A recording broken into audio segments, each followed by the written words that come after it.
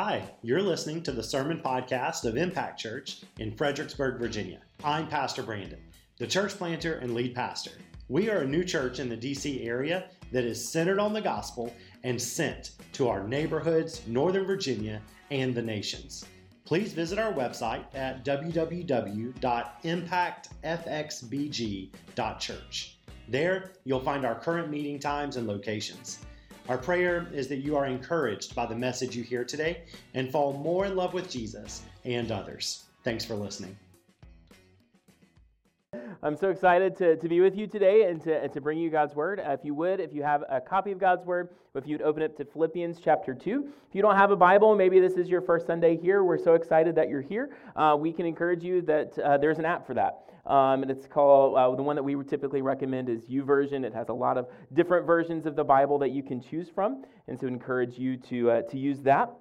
But we're going to be in Philippians chapter 2 today, talking about something that I really found very interesting as I was studying, and when Brandon and I were talking about me preaching some, and he gave me this passage, I was like, why did he give me this one?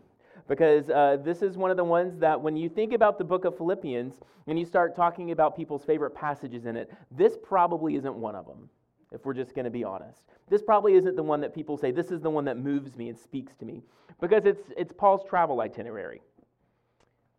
You can laugh, it's okay.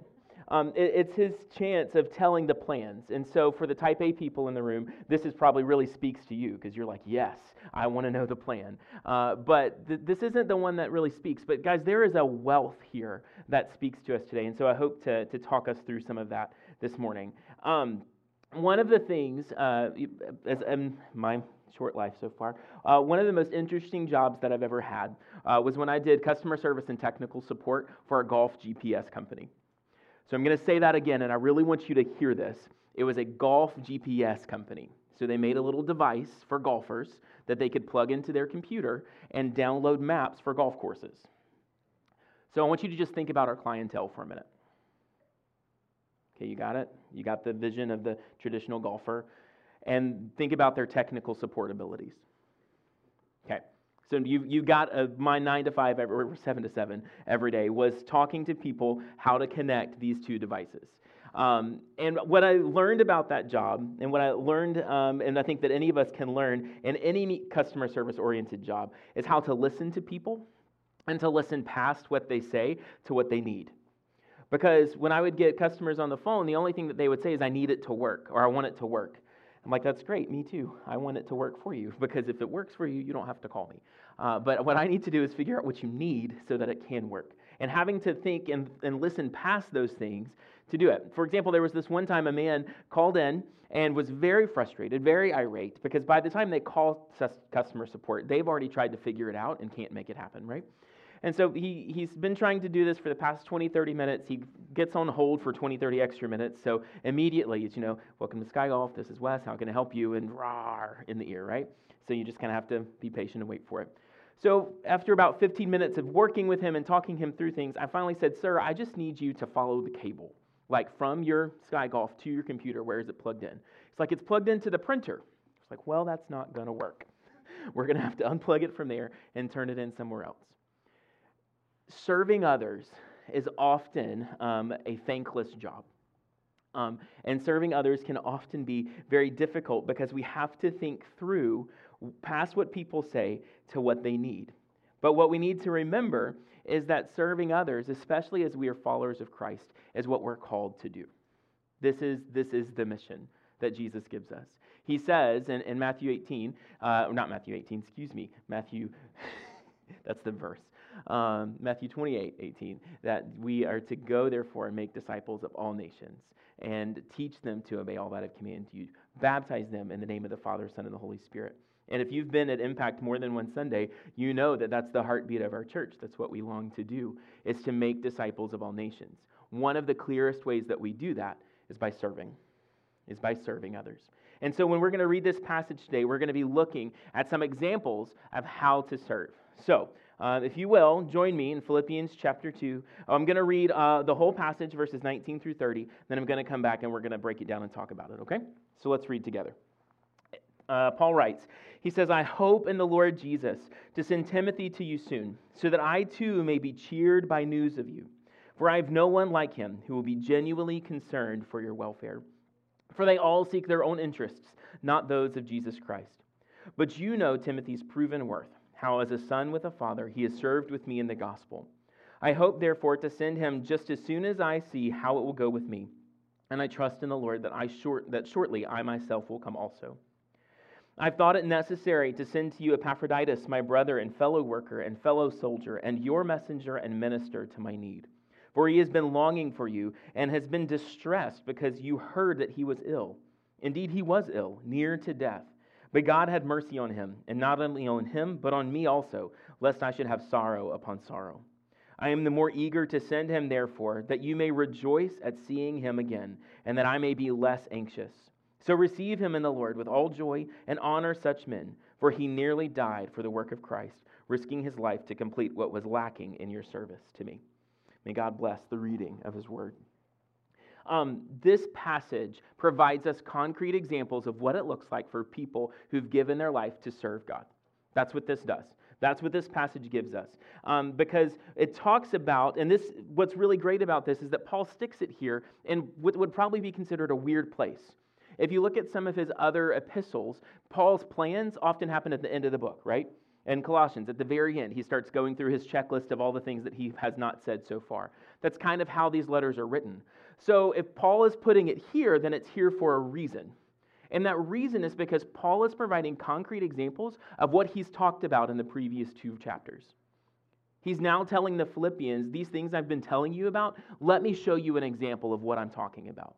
Because what did Paul say in chapter 1? He said, it is better that I live for Christ, but to die is gain. But that I will choose to live for your benefit, right? That's what he tells the Philippians. And so he's given them that thought, that idea, that theological concept that to live is Christ, but to die is gain, and that we should live to serve. And then in chapter 2, he gives this beautiful picture of who Jesus is and how Jesus empties himself of all of his rights. He pours everything out because Jesus was serving us. So Paul has given us these ideas, and he puts them here as illustrative examples. D.A. Carson says that the Christian character or the Christian life is as much caught as it's taught, which I think is a great way to talk about it. Because if we went around the room right now, if you have been following Jesus for any amount of time, there's probably a person or two that you can say, they showed me how to live. They showed me what it looked like to follow Jesus. Now, it may be, you may have listened to tons of sermons, you may have been in multiple churches or one church your whole life, you may have listened to a bunch of podcasts, you may have talked to a bunch of different people, but there are probably 2, 3, 1 person who you can point to and say, this is a person that showed me what it looks like. For me, I grew up in Olo, Mississippi, which if you can point to that on a map, talk to me after, I'll give you $20 or something, because nobody knows where that's at. But I grew up in a very small town, and we had a small town with 2 churches, but we didn't have a zip code. I grew up in a very small town in a small church, and it was filled with great people, godly people, and a lot of them showed me what it looked like to go to church. They showed me what it looked like to be a Christian at church. But I didn't really understand what it meant like to follow Jesus until I went to college. And my first summer, I moved to Northern California. I went to Redway, California, which is about 5 hours north of San Francisco, so up in the hills and the redwoods. And I stayed with a pastor, and I did a summer missionary. I did that for 2 summers with a pastor named David. And David was probably one of the first people that actually showed me what it looked like to live a life for Jesus. Because here's a man who has an incredible testimony of the Lord, but here's a man who actually took the time to take an 18-year-old from Mississippi who dogged him about his accent the entire summer. That would be me. David was dogging me about my accent the entire summer. But took the time to show me what it looked like to live among people and to follow Jesus doing it. Every morning, we got up at 6 a.m. and drove to the post office because his side job was that he did janitorial work for the post office. He didn't have to do it. It wasn't an income-based job, but it was a service job so that he could build relationships with postal workers.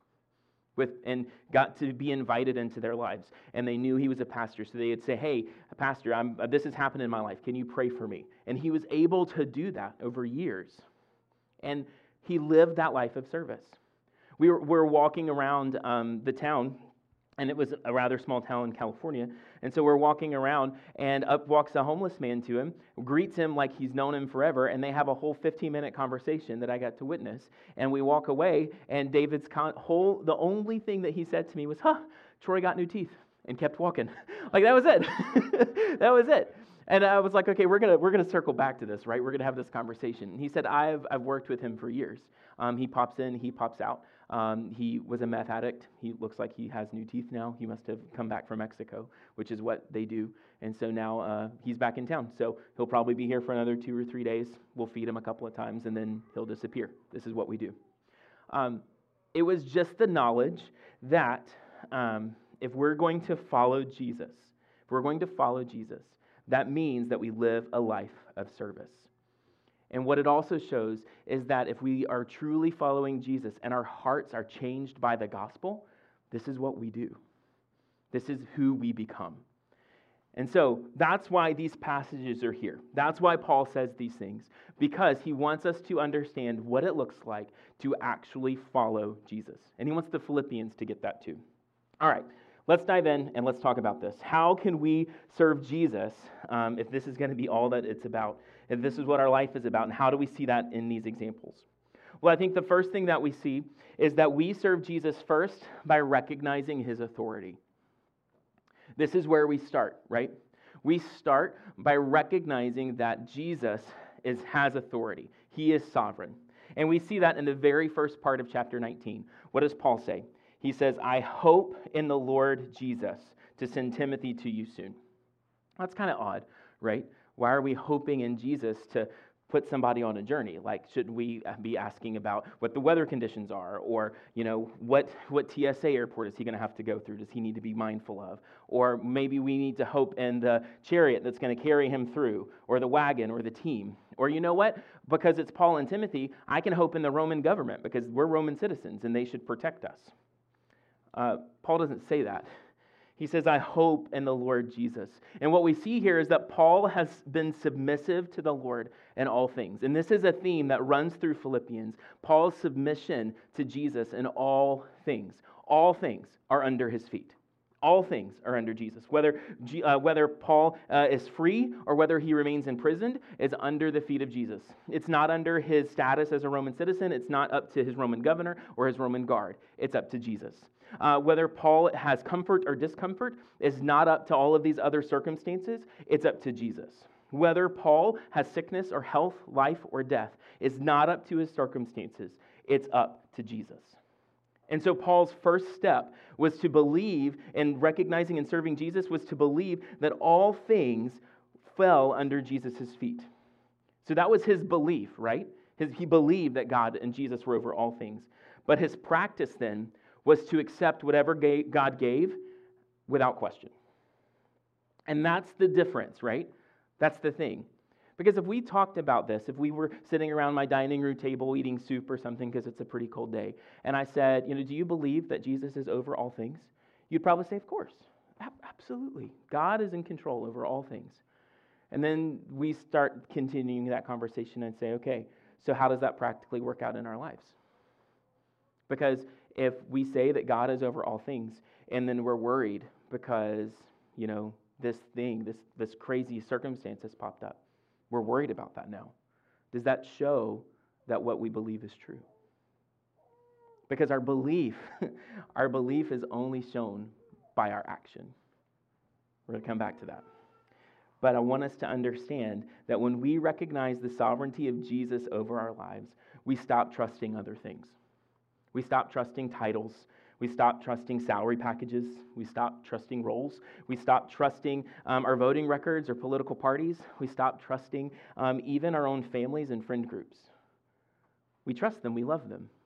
But our ultimate trust is only found in Jesus because everything else will fail.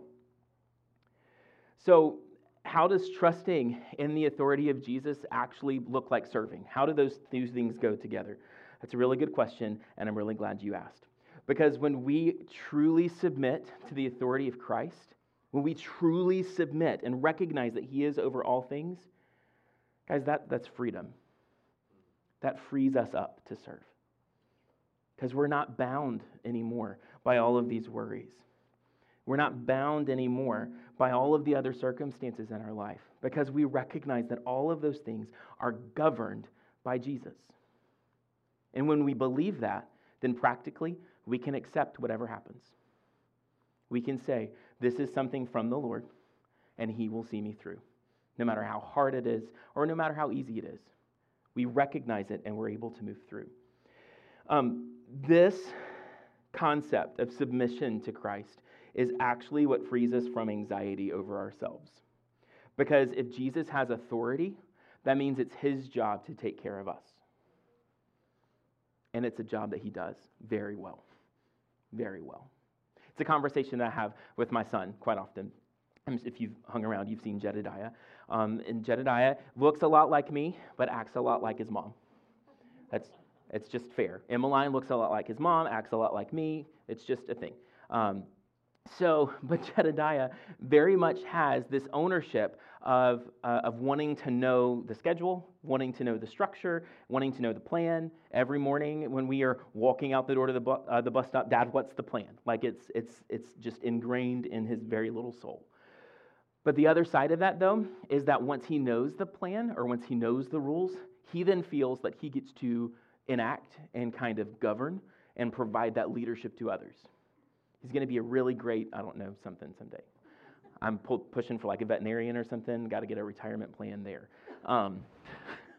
But he does that.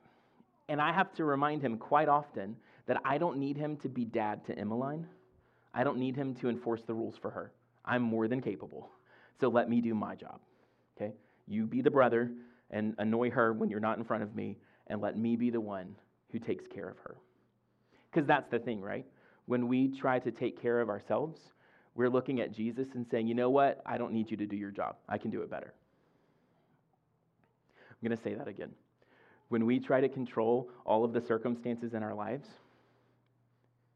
we look at Jesus and say, I don't need you to do your job. I can do it better. And the fact is, whenever we try to do that, we only end up in one place. And that's in failure, not success. I often feel in my life that in the times that I've done that Jesus often looks at me kind of the way that I look at my son sometimes, like, you done yet? Are you done? Are you done fighting? Are you ready to move on? Are you ready to keep going? Because the thing is that a lot of times we get frustrated because our life doesn't look the way that we thought it should. So maybe the first thing that we have to recognize Jesus' authority over is what our life looks like and how it actually turns out. Because His care for us does not mean we'll not suffer. We've seen that already, right? In the end of chapter 1, that Paul says that it's been a gift from God, it's been granted to you, that not only should you believe in Him, but also suffer for His sake. So we know suffering's part of the deal. So why do we get mad about it? Because we think that we're the ones in control. And why did we cause the suffering to happen? Instead of recognizing that Jesus, who has ultimate authority, is the only one who can speak over that. Because the thing about it is that His care for us doesn't mean we won't suffer. It doesn't mean we won't go through hard times. But what it does mean is that we never lose His presence. His presence never stops. And it's from that place of submission, it's from that place of humbling ourselves to Him that we become most like Him. Because what did He do? He emptied Himself, becoming nothing, becoming a servant, becoming obedient to the point of death, even death on a cross, giving up every ounce of His rights and His rule and His authority. Or not, He didn't give up His authority, but giving all of His rights to that authority so that He could serve us.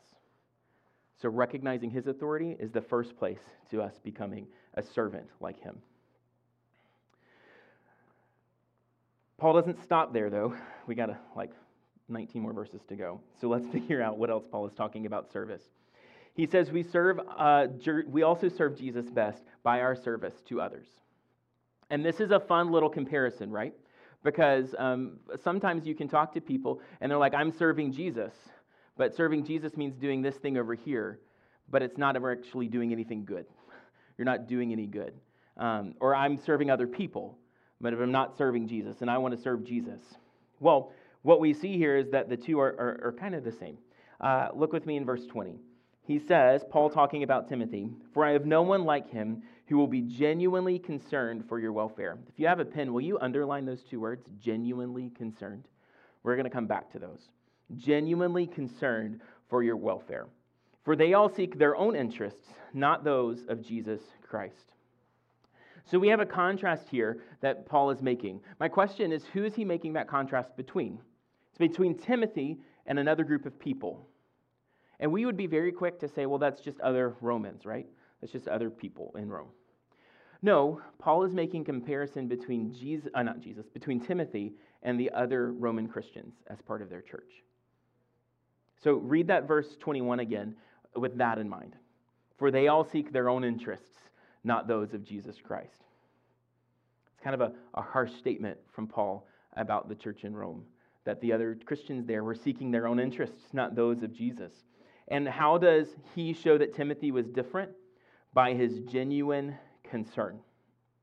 Timothy had genuine care for the other people, for the Philippians, for others. And Paul equates that genuine care for others as seeking the interests of Jesus Christ. So what we see here is we serve Jesus best by serving others. That is the route in which we serve best, and having that genuine care for others. And we see that Timothy proved this, because how does Paul talk about Timothy? He says in verse 22, "You know Timothy's proven worth, how as a son with a father he has served with me in the gospel." So what we see is that Timothy and Paul worked together to further the gospel in multiple cities, in multiple places. And now they're talking specifically about his genuine care, because Paul saw how Timothy sought both the physical and spiritual good everywhere that they went. This is a proven worth. And Paul's telling the Philippians, I'm going to send Timothy to you later because he does have genuine care, but I need him here right now to finish some work here. But the idea is that they know that Timothy is serving Jesus where he's at, because wherever he goes, he has genuine care. The best way to be a friend, the best way for us to serve Jesus is by serving others and to care for others as Christ has served and cared for us. So let's talk about that, because my hope is that you have an example from your life where you've received that kind of care. I really hope that you have. My suspicion and what I know to be true is that that's actually not it's not very prevalent as it should be to have received that care from others. One of the first times that I ever experienced that care was in 2019. A lot of people say that 2020 was the worst year ever because, COVID. If you talk to Britta and I, we're going to talk to you about 2019 because the Lord was doing some mighty things in our life, and in that process saw fit in his sovereignty to allow our house to flood 4 times over the course of that year. It was a lot of fun. It was a lot of fun, but, and I use fun in a very sarcastic way, just in case we were clear. I know sarcasm isn't always heard, so it was not fun. But the first time that it flooded, Britta and I actually weren't home. Britta was a sponsor of a club thing, tribe. I wasn't going to say tribe, but tribe. It was it's like a fraternity, sorority. It's a thing. I'm moving on. We were sponsoring an event. We were out of town. And so we get a phone call from someone that we were allowing to live in our extra room who said, hey, your house is flooding. And we said, I'm sorry, what?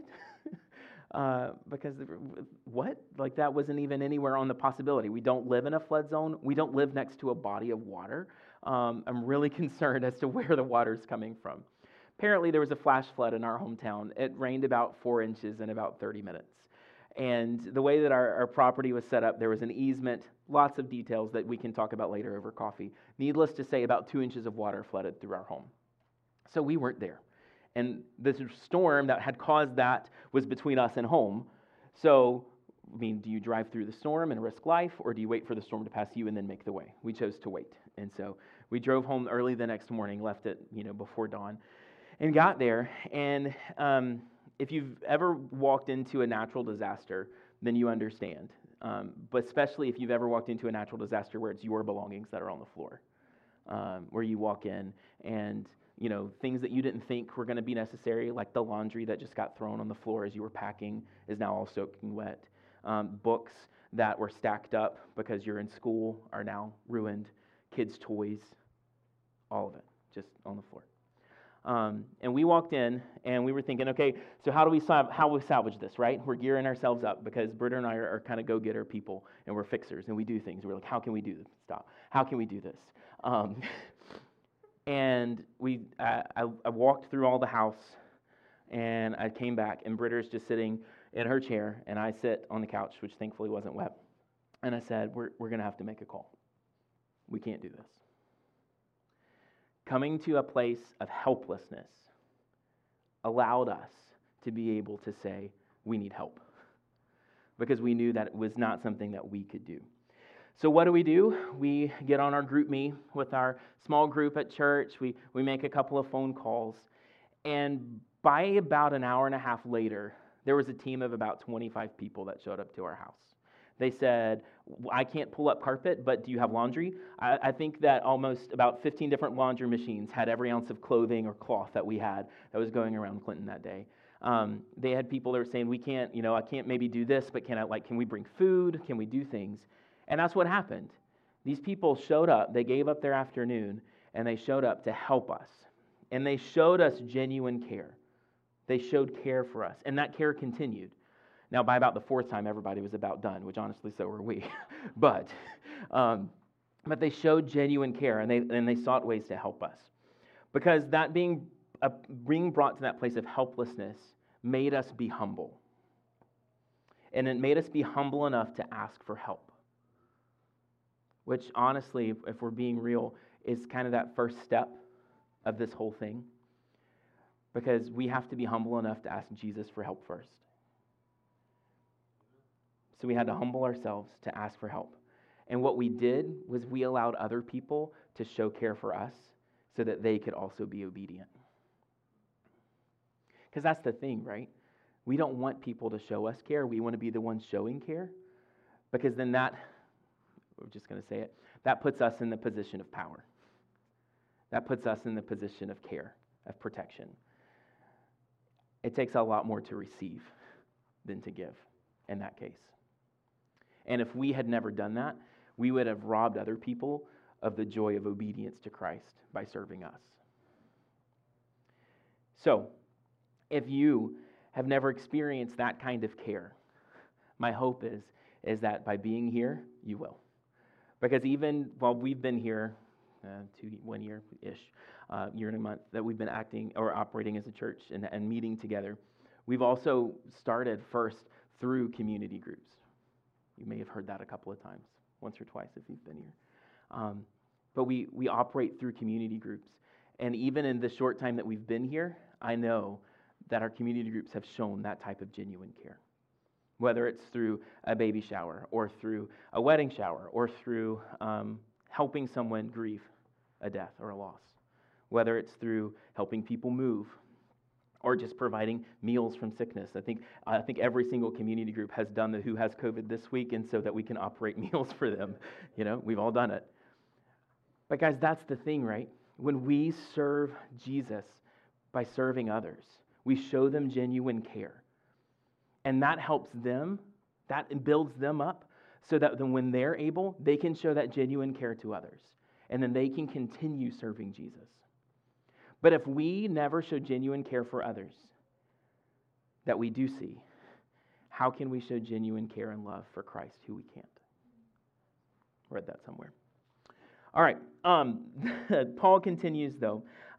He talks about Timothy, and he says that he hopes to send him, and we'll get him on the road, and I hope to come soon after. He's waiting for after he kind of figures out what's going to happen in Rome. But then Paul gives us a different example of a man named Epaphroditus. There's your next name for your dog or cat or pet, just to really trip the child if you want, but really trip up the neighbors like Epaphroditus. It just rolls off the tongue. So Epaphroditus is a great example of service because what he shows us is that we serve Jesus by emptying ourselves and serving in our weakness. That's what Epaphroditus shows us. He shows us that we serve Jesus when we empty ourselves and serve out of weakness. Let's look at what Epaphroditus says. Paul says, I've thought it necessary to send to you Epaphroditus, my brother and fellow worker and fellow soldier and your messenger and minister to my need. For he has been longing for you all and has been distressed because you heard that he was ill. Indeed, he was ill, near to death, but God had mercy on him, and not only on him, but on me also, lest I should have sorrow upon sorrow. I am the more eager to send him, therefore, that you may rejoice at seeing him again, and that I may be less anxious. Epaphroditus is an excellent example of what it looks like to serve Jesus by serving others and serving in our weakness. First and foremost, we know that Epaphroditus was just a regular dude. Okay? He wasn't an elder. He wasn't a pastor. He was just a regular dude in the church. If we're going to use the church word for it, it's called a layman. There's someone who just serves in the church. They're not on staff. He doesn't have a title. He just serves. But Paul calls him worthy of honor because of that service. So how does Epaphroditus show us how to live faithfully? How does he show us how to live like Jesus in service to Jesus? Well, look what Paul calls him. He calls him 5 different things in verse 25. He says, first and foremost, he is my brother. Okay? He's my brother. He's my partner in the gospel. So when we're talking about people who are fellow servants of Christ, they are our brothers and sisters in Christ. Okay? Now, maybe you, like me, have complicated relationships with your siblings. That's another thing that we can unpack over coffee if you want. But maybe you have a complicated relationship with a sibling. And sometimes, like when you have a moment of need, thinking about calling your physical sibling, maybe not be the first phone call. That's me, okay? When my house flooded, my brother was not my first phone call. He was about 2 to 3 days later when all the work was done. So I could just say, hey, this happened. And then he's like, why didn't you call me? I could have. It's fine. I'm good. But who did I call? I called my brothers and sisters in Christ because they showed genuine care and were close. So Paul is saying that about Epaphroditus. He's my brother. We work together in the gospel. He calls him brother. He then calls him a fellow worker, my co-worker. Now, what's interesting about this is because if you have complicated relationships with siblings, let's not bring up coworkers, am I right? But let's talk about that word, co-worker. That means work with, right? Co means with, worker, work. Okay, one who works with. But it also shows equality. So Paul is lifting Epaphroditus up and saying, he is my co-worker in Christ, my fellow worker. We are doing the same work. We are equal. So he's lifting him up and showing that what he's doing is good work. He calls him a fellow soldier. That's a soldier in the fight for the gospel because Epaphroditus suffered for it. He suffered for his work. And we'll see that in just a second. We'll unpack that a little bit more. But because of that suffering, it was time for his home church to recognize that dude needs to come home like a soldier who's coming home from duty. He's going to need some chance to rest. He's going to need a chance to be home. And so he's a fellow soldier. So that's how Paul views Epaphroditus, right? But also look at how Paul calls Epaphroditus' relationship to the Philippians. He says he was your messenger, meaning that Epaphroditus was sent out from the church in Philippi, right? He was sent out. He was accomplishing a goal. And not only a messenger, he was also a minister, right? That's what it says, a minister to my need. That word minister is also the same word as priest, okay? It's the same word. But it's not minister in title. It's not priest in title, but in function. Because just like a priest served the people in their act of worship, that's what Paul is saying that Epaphroditus did for the Philippians. He served me, and by serving me was serving Christ, and that was an act of worship for you, from you. Because he was a minister to my need. So from those 5 things, we see that Epaphroditus was living out his calling and his service faithfully without any type of need to have that written down on paper. Epaphroditus didn't need to be on staff at the church to do that. Epaphroditus didn't need to have a position or a title or anything to do that. He did because that's what God had called him to. And by serving, he was serving Jesus first. What's nice about this is that by Paul sticking it here, he shows us something that is one of my favorite sayings, and it's going to be some church words, so solve me or forgive me for a second. But orthodoxy leads to orthopraxy. So those are your Thanksgiving words for you to bring up at Thanksgiving this year. So let's talk about what that means. Orthodoxy means right belief, okay? When we have a right belief, that leads to orthopraxy, which is right practice. When we have the right beliefs about Jesus, that leads us to a right life, a right living. And what we see is exactly this, because what has Paul just told us at the beginning of Philippians chapter 2? Have this mind among yourselves, which is yours in Christ Jesus, who, though he was in the form of God, did not count equality with God a thing to be grasped, but emptied himself by taking the form of a servant. If we believe that about Jesus, then that means that's how we get to act. And that's what Epaphroditus does. He shows us this, because he was not even concerned about himself. We never see Epaphroditus saying he was really anxious about his health. What is Epaphroditus anxious about? For he, in verse 26 it says, "For he has been longing for you and has been distressed because you heard that he was ill." Okay? That's like me going to visit Franklin in the hospital, and Franklin said, "Dude, why are you here? You don't need to be here. I'm fine. You don't need to be concerned about me." And he's like in ICU and dying. Okay? That's the picture here. And if we're really going to dive into it, that word distressed is only used one other time in the entire Bible. And it's used in the Garden of Gethsemane when Jesus says his soul was distressed. So the level of anxiety and distress and, frankly, going crazy that Epaphroditus was doing was because he knew that the Philippians were worried about him.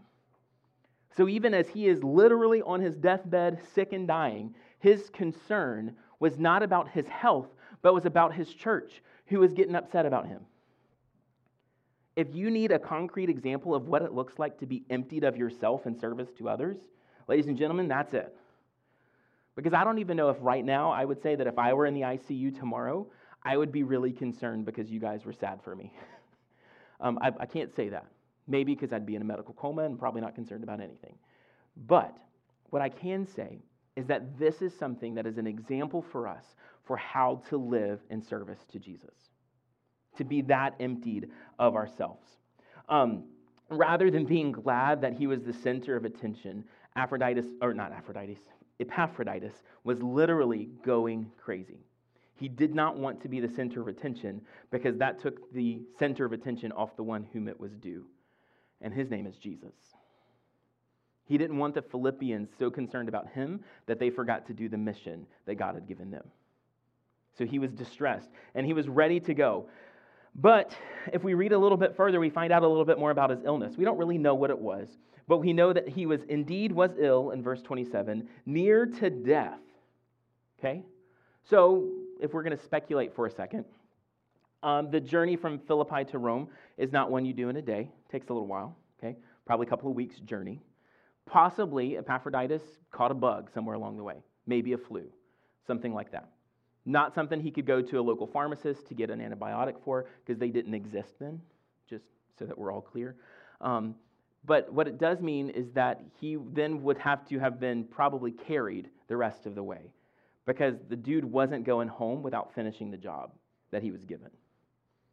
So he pushed through, and he did it. And he gets there, and then he has to get nursed back to health. And Paul says that God had mercy on him to do that. Because what did Epaphroditus do? He risked his life. He gambled. That's what that word means, risked. It was a gambling term. Okay? He risked his life. He gambled his life, his very self. Not in response to doing the work, but in response to the worthiness of Christ. Because Christ was worthy, which is why he was doing the work. But notice, though, it's not like he was doing anything really grand. Dude was literally going on a road trip to drop off a check. That's all he was doing. He was traveling to go bring the money the Philippians had raised to give to Paul. He wasn't going to, do a crazy mission trip. He wasn't serving the very last of the people on the planet. He was just dropping off a check. He was going to the bank. I mean, that's all he was doing. But he got so sick, and he got so he almost died by doing that. It was really mundane. But what does that show us? That shows us that the true nature of emptying ourselves and serving others in our weakness is not just reserved for the big things. It's reserved for the very small and mundane. It's the waking up and having a migraine and still getting up and making dinner for your kids. Amen. It's hearing the phone call of someone else who is having a horrible time and saying, all right, well, we can make this or that, or we can do this or that, and you just do it. It's not a question, but it's just picking it up and making it part of life. It's putting ourselves in places that may be uncomfortable or may even be dangerous in the service of others. Because it's willingness, it's willing faithfulness in the hour before us. It's willing to be obedient to what God has called us to right then.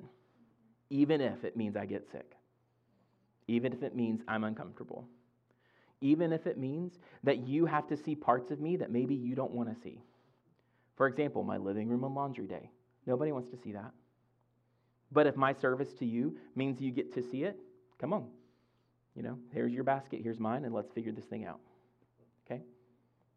Serving in our weakness doesn't have to mean martyrdom. Serving in our weakness doesn't have to mean extreme missionary service. It doesn't have to mean doing these crazy big things. It can, but it doesn't have to mean that. What it does mean, it means serving Christ when we are weak so that his strength is made evident to those around us. Because we pour ourselves out, just like Jesus poured himself out. And if we're talking about anxiety, a lot of times that can be an answer. We pour ourselves out, get the focus off of us, and get our focus on Christ. And by removing ourselves from the picture, we can see that Jesus takes care of us just like he takes care of others through us. Because the thing is that Paul linked Epaphroditus' recovery to God's mercy. Epaphroditus didn't die, and that was a mercy from God. The same is true for us. When we serve, we recognize that we are at the mercy of God. And there's no greater place to be.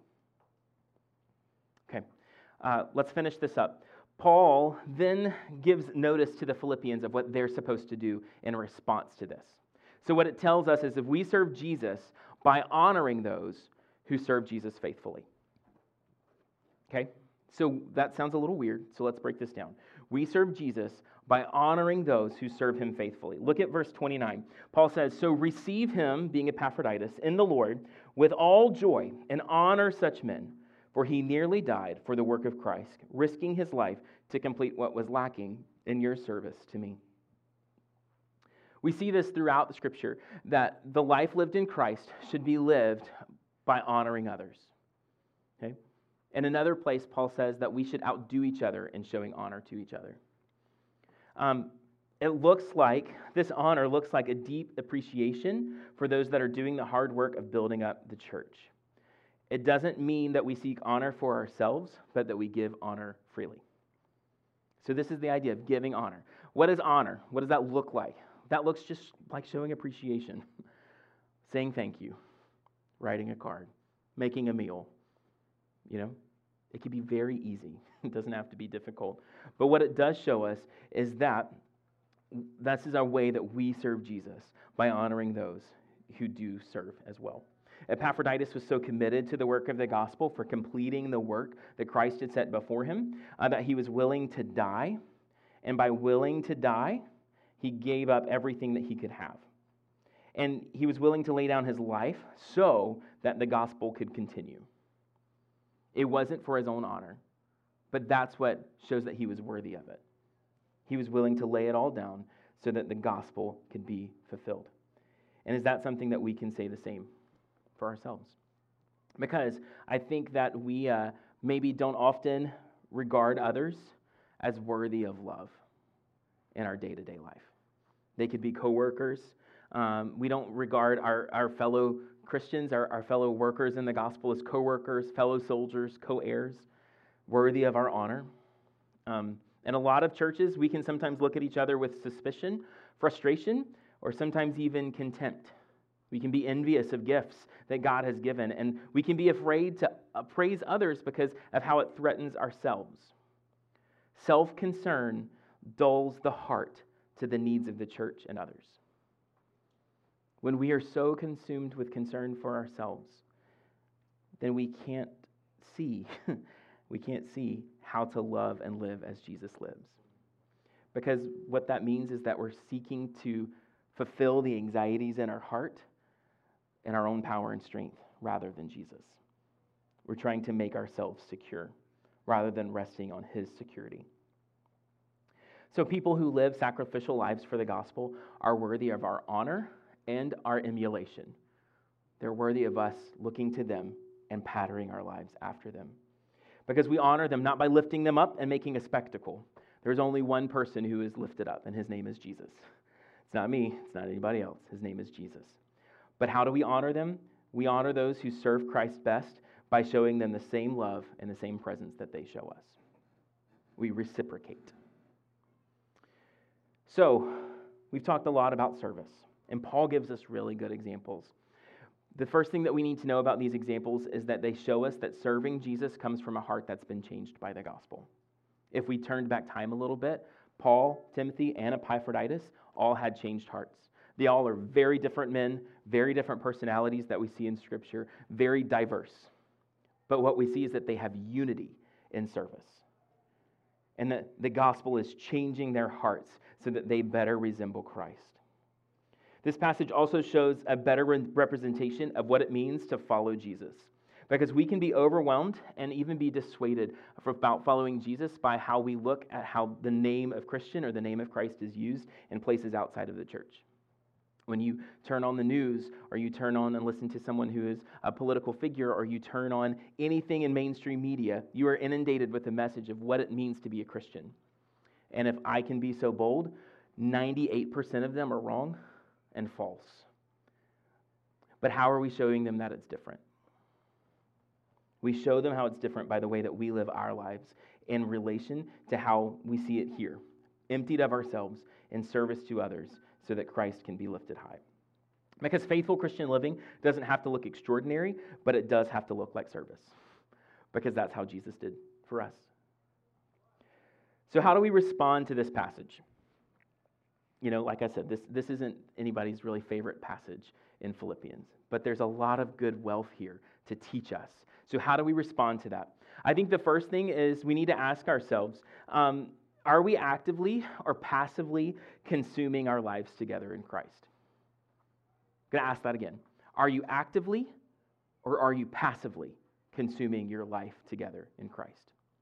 Active lives together in Christ look like living in community, growing in our relationship with each other, and serving through genuine care. That's what an active participation looks like. Passive consuming of that just looks like showing up and receiving, but never giving out. I think from this passage, we may need to be called to active participation. Second, we need to ask ourselves about our motivations. Why are we serving? Are we serving others as a way to serve Jesus, or are we serving others as a way to serve ourselves? Because only one of those is honored here, and it's not serving ourselves.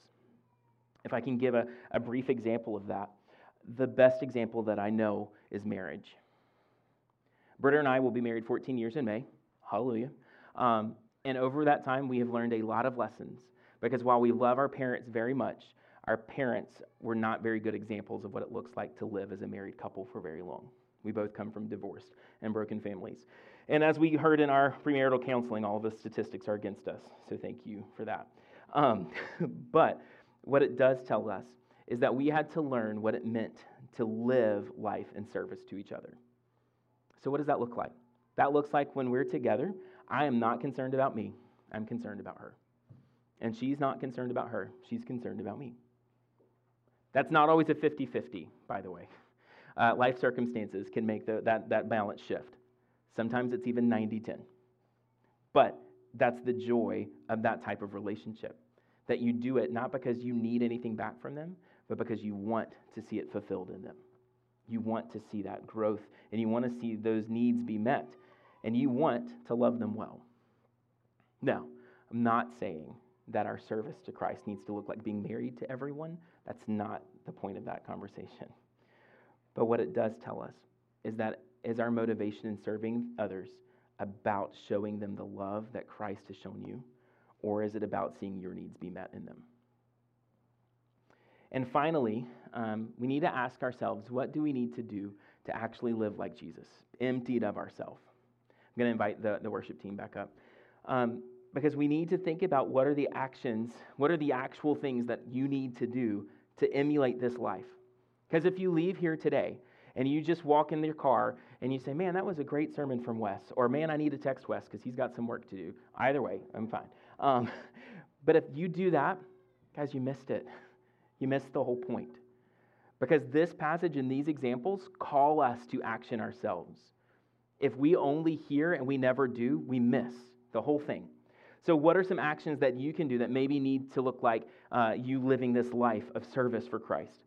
Maybe that looks like you becoming involved in community so that you can receive and give genuine care.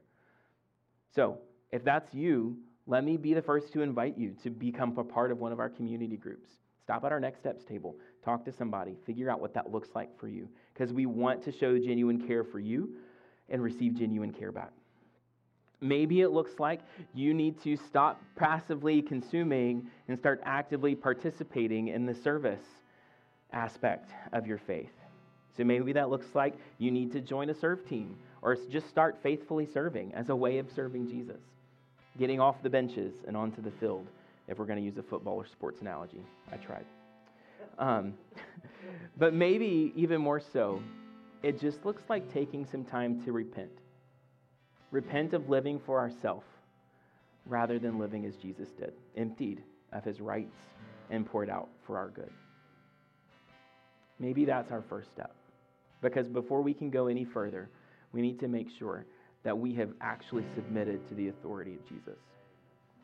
So maybe that looks like humbling ourselves, repenting of our sin, and accepting that he's the only one who can make it right.